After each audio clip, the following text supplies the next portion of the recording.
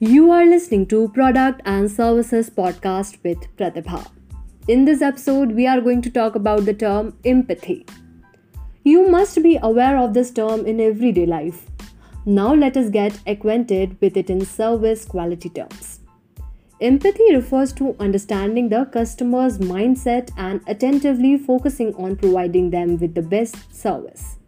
In many cultures, customers are to be treated with exceptional respect and care. It is also a good gesture to treat each customer individually and with equal attention. This helps gain customer trust and loyalty and helps customers get comfortable so that they can clearly state their needs.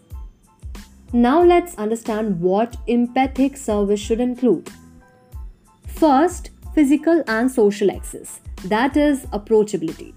Second, communication, that is speaking to the customers in the language they are comfortable in. And the last, understanding, that is it is crucial to understand the specific needs of every customer. Customers should feel like there's more to it than a mere transaction. They like to build a personal relationship with the provider.